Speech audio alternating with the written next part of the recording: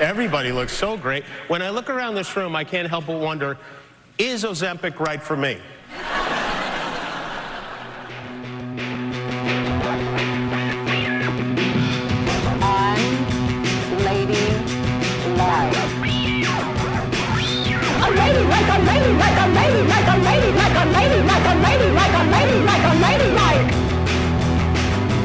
I've had enough.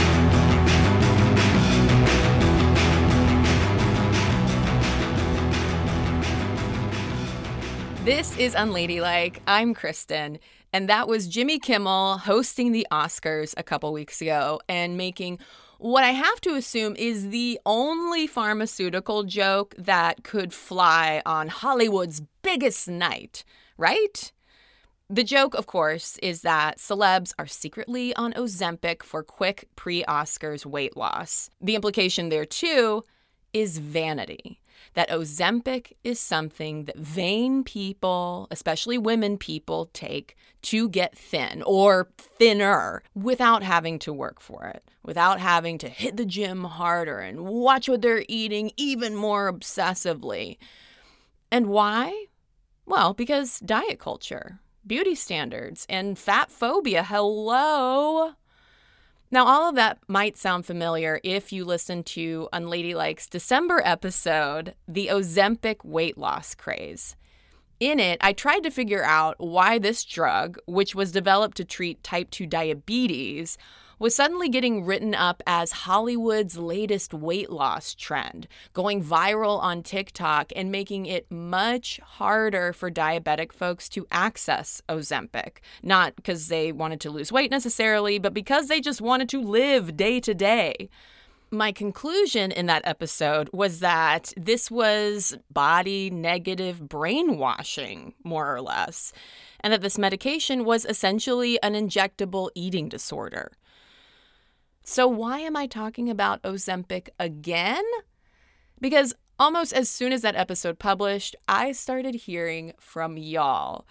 Unladies had a lot to say about aspects of this whole story that I'd overlooked or misinterpreted, starting with how Ozempic actually works. So it's part of a class of drugs known as GLP-1s, and other brand name GLP-1s include Trulicity, Mounjaro, and Wegovy. One of the folks who fact-checked me is an unlady named David, who is a med school professor as well as an infectious disease, internal medicine, and addiction medicine doctor. And David wrote, "You implied that the drug works only by making you nauseous and thereby not hungry, and that it's like starving yourself. This is not true. It works by affecting the hunger centers in the brain as well as GI hormones that determine how food is handled, absorbed, and metabolized." Another listener named Adine had recently started taking Ozempic and wanted to clarify a few things as well. Hi, Kristen. This is Adine from Toronto, Canada, and I just wanted to thank you for your episode on Ozempic. I'm a fierce feminist and definitely against the pressure on, mostly women, to be thin. After gaining a lot of weight over the last couple of years due to stress, I tried to lose weight to go back to what feels like a comfortable place for me, but I didn't have much success and decided to try Ozempic. So I just wanted to note a couple of things that you said in your podcast that wasn't my experience. First, the cost of Ozempic. I live in Canada and the cost is $285 a month. It's still a heck of a lot, and thank goodness my insurance covers it. Second, it started reducing my appetite right away, but I experienced zero nausea or any other side effects. I still love food. I still get hungry, but I'm not ravenous like before. Also, I don't hate my body, even at this weight. I don't hate it. It's not like people who want to lose weight always hate their body. It's more nuanced than that. It sometimes seems like just another way of body shaming when people criticize women for wanting to lose weight, or getting Botox, or coloring their grays, and so on. While it's important to be critical of the weight loss, beauty, and fashion industry and patriarchal norms that push women to modify their body, it's also important not to shame women for choosing some of these options. Criticizing the industry is a feminist position, but to me, criticizing the women themselves isn't feminism. Anyhow, thanks so much for listening to my perspective, and keep up with your great podcasts. Adine's right. It is nuanced, both the individual side effects of GLP-1s like Ozempic, as well as our feelings about our own bodies. Or, as a listener named Erica put it, your episode implied that my private medical decision to manage my weight is giving in to fat phobia. I do not accept this as true. An unlady named Jen shared a similar criticism and said, I felt your episode only approached Ozempic as a quick weight loss fad. It completely overlooked listeners who aren't just losing weight for vanity, those who are living in significantly larger bodies to begin with, who need to lose some weight out of medical necessity. Jen was actually the very first listener I heard from mere hours after that episode went live. And as soon as I read her email, I knew that this episode, today's episode, needed to happen. So what are we going to be doing? Well, for starters, I'm going to be talking a bit less this time. I wanted this episode to be an opportunity for unladylike listeners to directly share a spectrum of reasons for taking off-label GLP-1s like Ozempic and Mounjaro. Reasons including anxiety and depression, autism, binge eating disorders, chronic pain, IBS, polycystic ovary syndrome, and yes, weight loss. And along the way, I'm also reassessing what feels like a feminist taboo of intentional weight loss, as well as my own body positivity blind spots.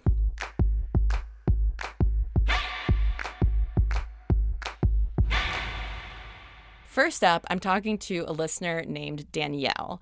I heard from Danielle right after that December Ozempic episode, and it was another story that made me go, oh, okay, definitely didn't know this could be a factor. And for Danielle, starting Mounjaro was a pretty fraught decision, and ultimately one that she doesn't regret. A lot of things changed for my body after I turned 30, after I gave birth to my child, like hormones, metabolism, all of those things shift. And so even though I was eating and exercising the same, if not exercising more because you're chasing children, I was just pretty much staying at the same weight or gaining weight pretty steadily. But at the same time, I've been working really hard with my therapist and on myself on like accepting my body the way that it was and like being confident and comfortable being fat, and bodies can be healthy at every size. And so like I feel so strongly about that I felt this shame of like, well, I don't want to take a medication to change my body because I want to feel good about my body how it is. But then I heard that it had been successful for people with like gastrointestinal illnesses and IBS, which I do struggle with and I have my entire life. Basically, like since I was a child, I've had something going on with my gastrointestinal system. And so how Mounjaro works is it delays gastric emptying, meaning that it slows down your system. So if you have an overactive system like I do and did, it slows down that process. So kind of it slows down like the digestive process, basically? Yeah.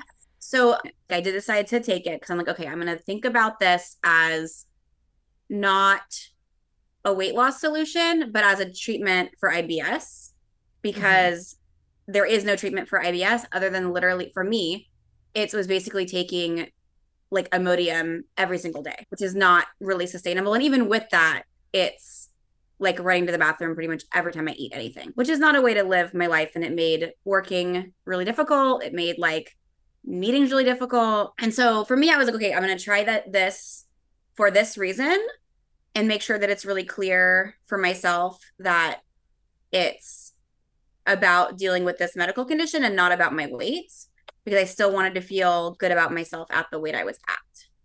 And the way it works, and I think it's similar with with like Ozempic and other ones too, that you start on like the lowest dose possible, and then you see how you do on that. And then over time, you can increase your dose, like if it's not as effective. But some people don't need to increase much at all. And so for me, I started at 2.5, and then I moved up to 5. And basically, that's what I'm still on. I tried going up again to 7.5 and my body didn't like that. It like gave me some like new side effects and I was like, I'm just going to go back. And that's what worked for me. And basically the way my gastrointestinal system is working now is like it's functioning like Yeah. normal a normal person that's functioning. Uh-huh. And it's been really great to not have to constantly think about it all the time. Like I would, before going for a long drive for a trip, I'd have to like take a bunch of medication and like not eat before going for like all of these things to think about like I have to like basically plan my life around what my stomach is going to do. And I don't feel like I have to do that anymore. And that's really nice. And then other like really like random things that I didn't expect or like know would be positive is like I've noticed a decrease in my depression and anxiety where I just feel less like down a lot of the time and I don't get like spikes in anxiety like I normally do just like every few days. And that's again just I don't even know what that is, but it's something that some people experience. Some people experience more anxiety. So again, it might depend on the way your body works. And then I also have a lot less fatigue than I had before. And so again, I don't know if that's related to weight loss, if that's related to probably not, because that kind of started right away before I even really lost much weight at all. If it's related to like my insulin resistance and that changing, or if it's like my gut health is healthier and so I have less fatigue too. So whereas like before starting Manjaro, I would need to basically drink caffeinated drinks like coffee and energy drinks like throughout the day and also feel like I needed to like take a nap in the middle of the day to like survive the rest of the day. And now I basically stopped all of that. Like if I'm extra tired, I'll still like try to rest at some point during the day, but I stopped drinking as much caffeine. That's more of like an occasional like when I feel like it when I'm out at a coffee shop kind of thing. It's not something that I feel like I need in the same way. And what is the out of pocket cost for you? So for me, I've been lucky that I managed to start it at a time when there was like a manufacturer discounted coupon that is still working in some areas for some people. And that made it $25 for me. Oh, wow. And that's without insurance because insurance wouldn't cover it because it's not approved for weight loss by insurance. It's only approved for diabetes. I am not diabetic, but that coupon, so some pharmacies already aren't accepting the coupon anymore and some will stop accepting it in June. And so once that happens and some people even now are paying out of pocket, it's like $1,010 or something like that. Yeah, insane. Wow. So my plan is to stay on it as long as I can for $25 and then talk to my doctor about alternatives that are similar, like other GLP-1 agonists that would do the same thing, but are covered by insurance for weight loss. So again, like Manjaro is known for being like the best for like weight loss uses and also and like the best, like new diabetes medication. But there are others that do basically the same thing that just don't work quite as well. So my hope is that switching to one of those would work for me. And do you have any sense of whether your IBS symptoms will kind of flare back up, go kind of back to the way it was once you stop taking it? I think so, because basically when anyone stops taking it, everything that it was doing goes back to like what their baseline was. So whether that's like insulin resistance, metabolism, like restricted appetite, like all the things that it does, like it'll slowly go back to what the previous normal was. So my assumption is that the same thing would happen with like for me with IBS and gastric emptying. It's possible it'd be a little bit better because if there was something going on with me that needed like time to heal itself, it's possible that like some things could have improved a little bit. But basically it's like a medication that it needs to be lifelong for like a maintenance dose. So it wouldn't have to be like a high dose or anything or like as often, but there needs to be like some kind of maintenance, I think. And how do you feel about that? That was something that was really difficult for me to decide on too at the beginning, was like, I don't want to start something that then I have to be like stuck on. But then it's like, well, if it doesn't work and I don't like it, I don't have to stay on it. Like I could always stop and like gain some weight back and my body go back to functioning how it was. But then it's this trade-off of like, do I risk some maybe negative long-term side effects that could happen with any medication? Do I risk having to take it forever? Or do I go back to like spending my whole life thinking about my health and my stomach and like planning around that and feeling sick all of the time and feeling tired all of the time? And so it was like a quality of life decision. Yeah, how would you rate the quality of life impact for you so far? It's been huge. I think at the beginning it would have been lower because in the beginning I did have like nausea and heartburn that I don't normally have. And I was like, this is awful. This sucks. I'm going to stop. Like that was like it was like 2 days, the first 2 weeks. It wasn't even that bad. But I'm kind of like a wimp when it comes to feeling nauseous. And so I'm just like, I don't want to do this anymore. I don't know. It's been huge. I feel like to give it like a number, like 1 to 10, it'd be like an 8 or something, like a huge difference. This also gets to a big question that I've been thinking about. I've even had a hard time like figuring out the right framing. So hopefully this makes sense.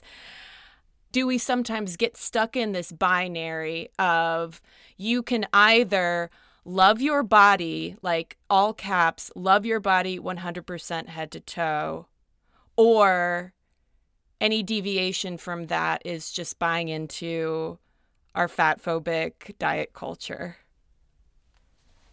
Yes. And that's something that I actually like, that your episode really got me thinking about that. And I also listened to another podcast about like, it wasn't about like Ozempic and medication specifically, but it was about, I think, like diet culture. And then they talked a lot about Ozempic and medication. And they also claim to be like a feminist, body positive podcast, and they had like a celebrity person on there. I'm trying not to like name people, but they like went about it in a lot more binary than you did, to where I almost like had to stop the episode and be like, I can't listen to this anymore, because the way they were talking about how people should not change their body because of their weight, they were like hardcore shaming and judging people for doing anything like that. Mm-hmm. So like, it's like, we need to like it. Yes, it is feminist to love your body at any size and feel confident with however your body feels and looks. But it's also feminist to respect other people for making their own decisions, instead of like assuming that everyone needs to make the same decision. And I think it's also important to consider like how much genetics plays a factor in all of this too, where it's like one person might need more medical help for something because of their genetics and environment and history and trauma and all of those things, where someone else might not need that medical intervention. And it's also like, this is me reflecting on the way that I presented it in that the first episode. Like, there was one listener who was like, I just want to be clear, like, I don't hate my body. A desire to change the shape of my body, even lose weight, does not necessarily equate like body hatred. It got me thinking about how it feels very overly simplistic and prescriptive on the feminist side to say this is what you should not do. Right. Because it's really just kind of the other side of the coin of, what is constantly happening with like medical fat phobia of going to the doctor and the, diagnosis or treatment always being like, well, just lose weight. So it's like there's no room for nuance on either side. Right. It's like there's no support either way. It's like you're damned if you do, you're damned if you don't, basically. Are there any kind of body or shape related conversations that you wish that feminists at large would be having more of? Right. Like, I think just working on like those assumptions and like not assuming anything on behalf of anyone else and like waiting to listen to that person and what they have to say. Well, is there anything else that we didn't touch on that you want to make sure listeners know about GLP-1s, your experience, anything like that? I think remembering to advocate for themselves, because it is really easy for doctors to be like, you don't need that, you need diet and exercise, or same thing, like you come in like, I've been to the doctor for chronic pain or my IBS or even like problems with my uterus, and they're like, you just need to lose weight. And then I lose weight, like in the past I've lost like all the weight I had to lose and nothing changed. And it's like, no, there's just things that exist, and it doesn't really matter what my body looks like or weighs for those things. And so like, if your doctor or if any doctor is telling you that you're wrong about your own body, maybe it's time to look for a new doctor.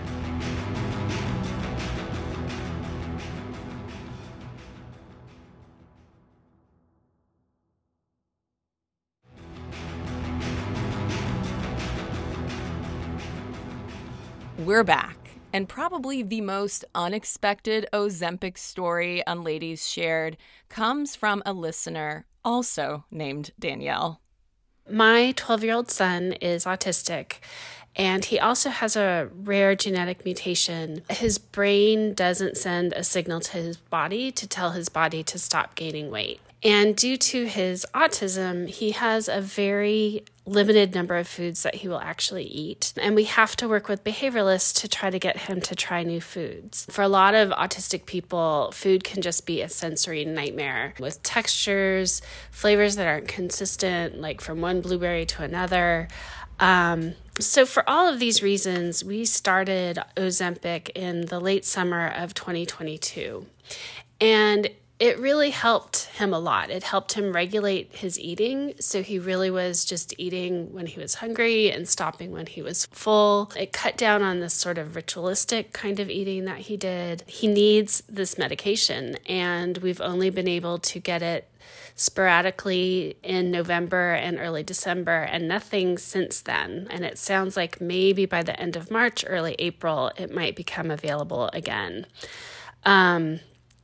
Certainly Novo Nordisk needs to increase production, and it sounds like they've perhaps solved the production problem.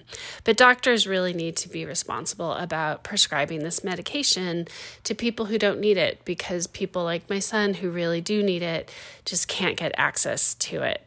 Speaking of people who really do need it, as Danielle puts it, I think a big factor that has given Ozempic such life in the media, besides the Hollywood of it all, is this ethical question of whether specifically people who do not have type 2 diabetes deserve to take Ozempic or other GLP-1s. I do think it's problematic that most of the Ozempic coverage I've seen is just diabetes free almost. Like the patient population absent for most of these conversations are people with diabetes. So here is a listener named Natalie. Hi, Unladylike. I listened to your Ozempic episode, and I was both livid yet not very surprised. I take the drug for diabetes as well as to help with some weight loss.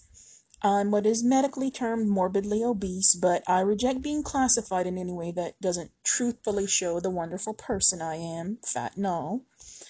That said, when my doctor told me she might have to prescribe an alternative medicine because Ozempic was being back-ordered, I figured this was some sort of COVID-related issue with being supply limited.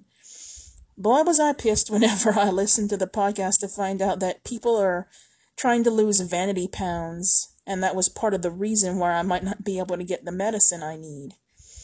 For me, Ozempic hasn't been a journey, it's been hellish.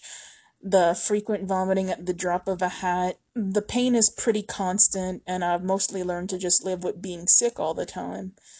It's become normal. I'm managing better lately with taking Zofran as soon as the slightest bit of nausea appears. My doctor recently upped my dose to 1 milligram per week with me in agreement. I figured I'd try the dosage again now that I'm coping better than before. I've also started eating less, but I find my stomach still is too upset to get up and move around much, so exercise has yet to become a part of my Ozempic journey. That said, I have lost some weight and I hope to continue. It's also nice to know that I was right about the body positivity movement. It's only for bodies that have already been seen as acceptable, and the joke of inclusivity is just another one played on fat people. Thanks so much for the podcast. Maybe Unlady Dr. David can fill me in on why this might be, but anecdotally, I noticed that unladies I heard from taking GLP-1s for diabetes described much more intense symptoms and have had an especially difficult time getting their hands on them as Ozempic for weight loss has become so popular and also so widely publicized. One listener I heard from shared that she had gotten super sick out of the blue. And she writes, "It turns out I was an undiagnosed type 2 diabetic. It took another month to get any meds because of the Ozempic outage. Eventually, we settled on Trulicity, but it's so frustrating."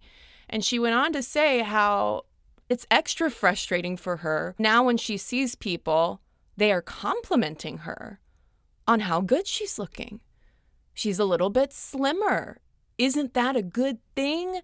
And she resents those compliments so much because she's like, okay, actually, I have been sick. Like, this is not a positive outcome for me.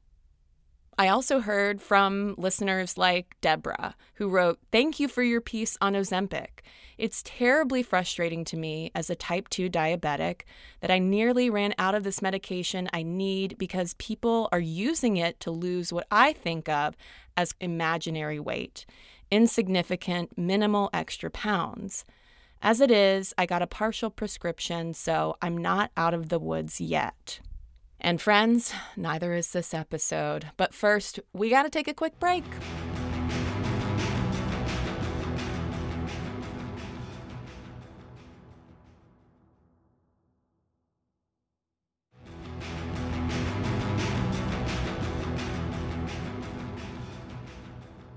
We're back. And I want to take a second to talk about certain phrases like imaginary weight, vanity weight that came up in some of the listener responses. And I understand what is meant by that in the context of our bullshit beauty standards and body standards. And I also think that we need to be careful with that kind of phrasing, because the mental health aspect of all of this is very real, and not just in the sense of us being brainwashed by fat phobia and diet culture. Listener Erica, who I mentioned at the top of the show, said, "These drugs really have helped me repair my disordered relationship with food." And she describes how it's quieted the food noise in my head. Echoing that, Unlady Jen shared that the constant food chatter in my brain has quieted down. And that brings me to our next and final Unlady guest of the episode, listener Lauren.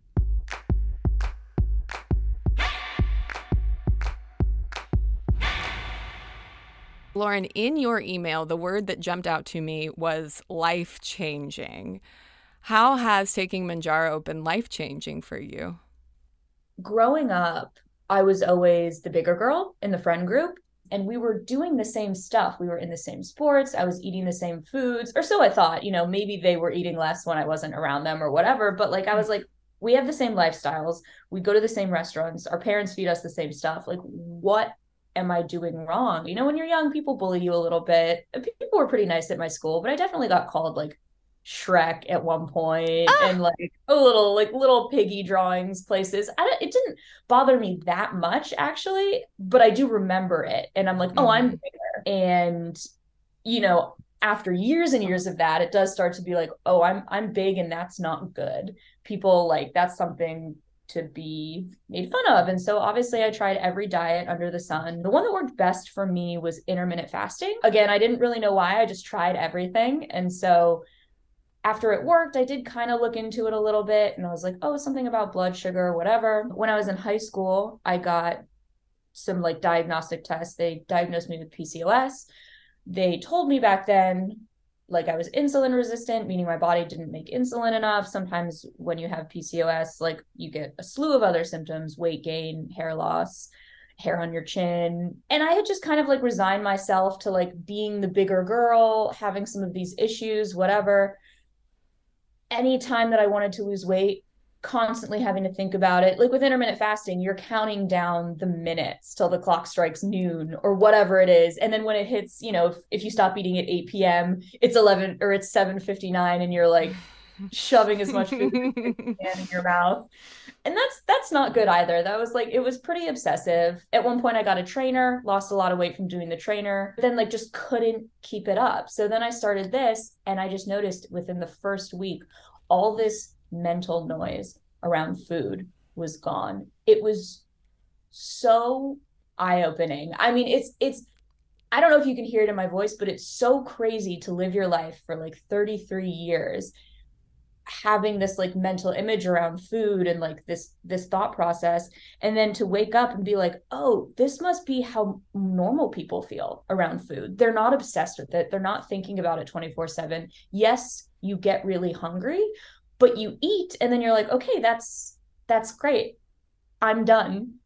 You're not automatically thinking about your next meal, not automatically thinking like, you know, did I eat too much? Did I eat too little? Like, you're just satisfied, and your body's like, okay, thank you for the food. And it still tastes good. Like, everything's the same. You just kind of know when to stop eating. And it does worry me that eventually, like, what if I can't take it anymore? Because you do just go back to it. You know, it's like a medicine you have to keep taking for the rest of your life, because it's your body chemistry, at least for some people who take it. I'm assuming most, that it totally changes your relationship with food. Do you feel like that you talked about like the mental noise was quieted? Do you feel like it is opened up more room for other things? Yes, the answer is yes. And that's so funny you say that, because I literally bought this. I don't know if you can see it behind me. I guess the screen's blurry, but I bought a keyboard because I have so much.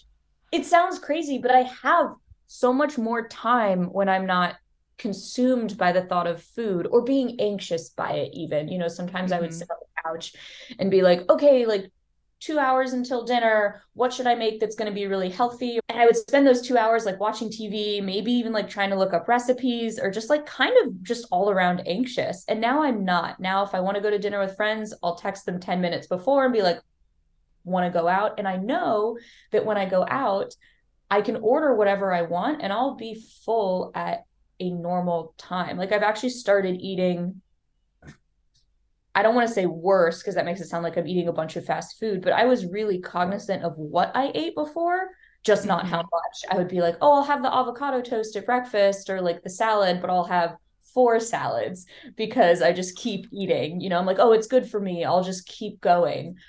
But now I'll order what I want at dinner, and I just like, I know that my body is going to be full at an appropriate time.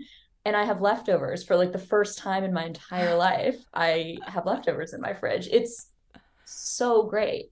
I'm also curious if you have experienced any negative side effects since taking it. Yeah.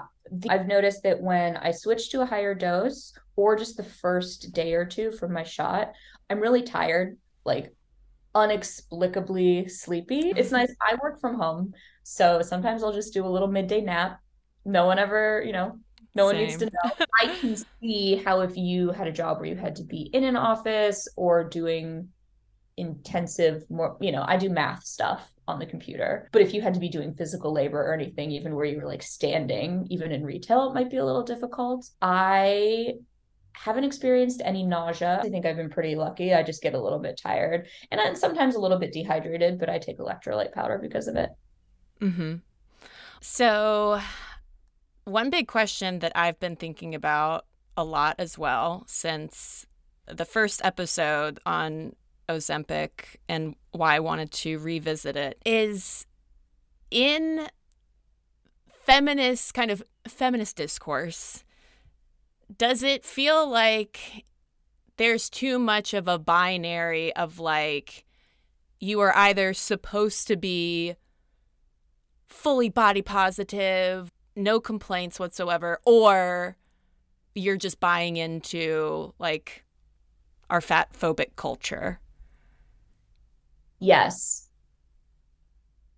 It's so hard to even like wrap my own head around the thoughts about it because I don't want to seem like I'm ever shaming someone who's fat or underweight or any size or any problem with their body. But I mean, me personally, I wish I thought of myself as beautiful when I was bigger, but I feel at least the type of weight that I gain, or when I do gain weight, I'm not healthy when I do it, right? Like if I'm gaining weight, usually I'm not working out, usually like it's just not going my way. When I'm thinner, I feel better physically, and that's how I prefer myself. And then also throughout these years of being trained by the media, by magazines, by people calling me Shrek when I was younger or whatever it may be, that like I should be thin. And as much as I wish that like I could have ignored that for 33 years and not have it affect me, like it just has. And I also just, when I look at myself in photos when I'm thinner, I like the outcome better. I post them instead of deleting them immediately on my phone. And I do think you can be beautiful any size. I think health is important. I don't know. There is kind of this line, and you almost don't want to say anything either way because you feel like someone's going to be mad at you. But I've just kind of realized that like me, I want to be thin. If someone hates that, whatever, that's just how I feel about myself. Everyone else can do whatever they want. I would love for everyone to be healthy, whatever size that means for them. Like, I don't want anyone to have heart disease. I don't want anyone to like get winded when they go upstairs. But like me, I want to be thin and I want to be hot. That's pretty much it. I mean, yeah, especially everything that I've heard back from listeners, it's given me pause to kind of reevaluate how I talk about bodies, how I project my own body baggage onto conversations about it, and being more mindful of that. Weight loss is so prescriptive, and it's an unfortunate reality that so many women go to the doctor and the doctor's just like, oh, you have a problem, just lose weight. Yeah. But on the same flip side of that coin, like, I don't know, I feel like it's like an overly prescriptive kind of feminist response to that, to say, oh, we'll just ignore everything and like love your body unconditionally.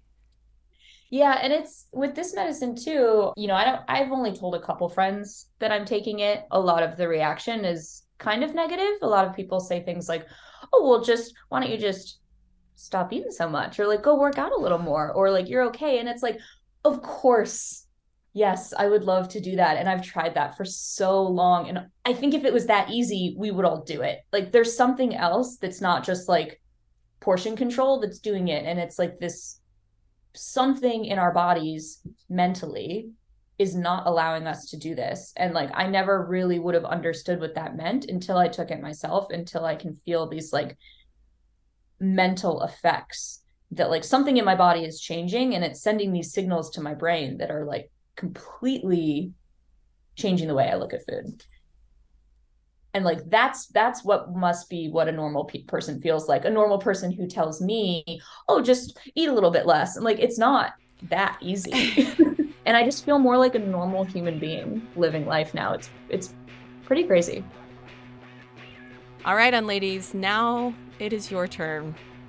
Let me know what you thought, if the conversations resonated, maybe enraged, confused, illuminated, anything. I'm so curious what y'all think. And also, I want to ask the same question I posed to Danielle and Lauren of, are there ways that feminist discourse around bodies needs to evolve? What kinds of things aren't we talking about when we are talking about body positivity and combating fat phobia?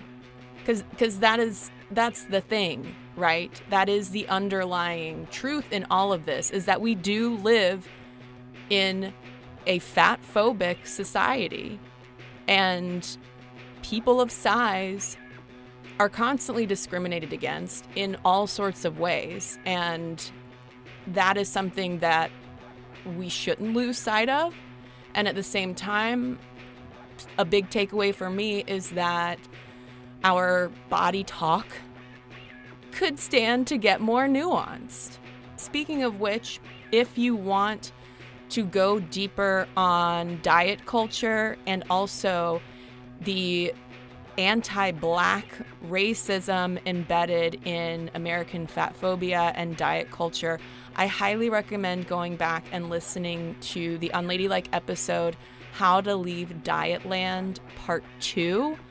Thank you so much, though, to every single one of you who wrote to me, shared your concerns, shared your feelings and stories, and I just appreciate y'all trusting me enough to share and also holding me accountable, challenging me to do better, because that's what it's all about. hello@unladylike.co is where you can email me or send me your voice memos. You can also DM me on Instagram @unladylikemedia. You can also follow Unladylike on TikTok and Twitter @unladylikemedia. And if you care about the future of Unladylike and supporting feminist podcasting and these kinds of conversations, please consider becoming a patron. For $5 a month or more, you get instant access to nearly 150 bonus episodes. A new bonus episode every single week, uncut interviews with some of our featured guests, and all of my deepest gratitude. Patreon.com/unladylikemedia is where you can go and subscribe. Unladylike is a Starburns audio production, created, executive produced, written, and hosted by me, Kristen Conger. Aristotle Acevedo is our senior producer and engineer. Catherine Caligori is our associate producer. Our music is by Flamingo Shadow, Amit May Cohen, and Sarah Tudson. Until next week. I have just one, though, last question for you, Danielle. What is the most unladylike thing about you? I've been thinking very hard about this. I also think of pretty much a different thing every time I listen to the episodes, because I'm like, what would I say if I was asked this question? And then I think of a new one like every single time I listen, thinking about all of this stuff that I don't feel embarrassed or ashamed to talk about my body and body functions and things that bodies do. Yeah. Lauren, I just have one last question for you. What is the most unladylike thing about you? Okay. Well, for a really long time, when I first moved to the city I live in now, I was invited to a dinner party, and it was like my first time hanging out with this crew, and I was kind of nervous, and so I kept telling weird stories about my past, and I told this one where I shit my pants at work, and I won't go through the whole story now, but there was this whole year of me shitting my pants because I was on this medication that made me poop my pants, and then for the next 4 or 5 years, I was known as Diarrhea Girl in that friend group. And until I got better friends with that crew, that's just what they called me. And now they call me by my real name, which is great. Oh, that's amazing.